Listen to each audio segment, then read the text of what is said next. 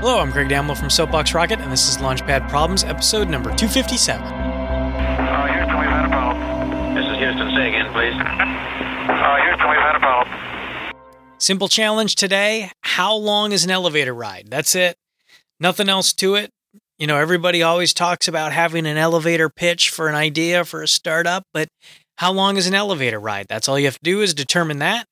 Let me know on Twitter at Soapbox Rocket, or send me an email for how long an elevator ride is for you at lpp@soapboxrocket.com. And if you like the show, let your friends know about it by pointing them over to our show website, lpp.soapboxrocket.com. Thanks. Okay, we checked all four systems, and you go on modulation, all four, and keying was a go. Roger, you're loud and clear here also. All right, admittedly, that was a really short first segment and a short problem, right? It's how long is an elevator ride? It's a simple question with a non-simple answer. And I like this question because we get this type of question in innovation all the time, where there isn't a straightforward answer to it or even a singular answer to it. I mean, obviously, an elevator ride is always going to be a different length. Depends on how many floors you're going, and it depends on how many how fast the elevator is, what type it is. If you knew that, there's multiple types of elevators, whether they're pulleys or hydraulic.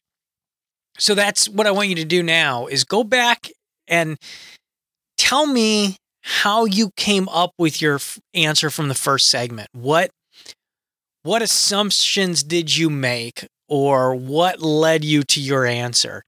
And you can do it the opposite way, and rethink about the question. And if I asked you the question again, what questions would you ask me in return to give me the answer?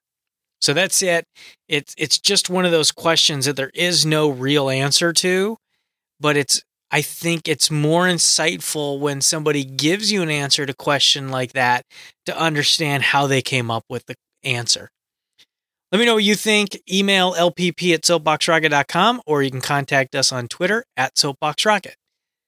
And I wanted to let everybody know, launched our first Soapbox Rocket course, online course. It's on empathy mapping. If you want to learn more about the course, go to courses.soapboxrocket.com, and you'll be able to see the course there.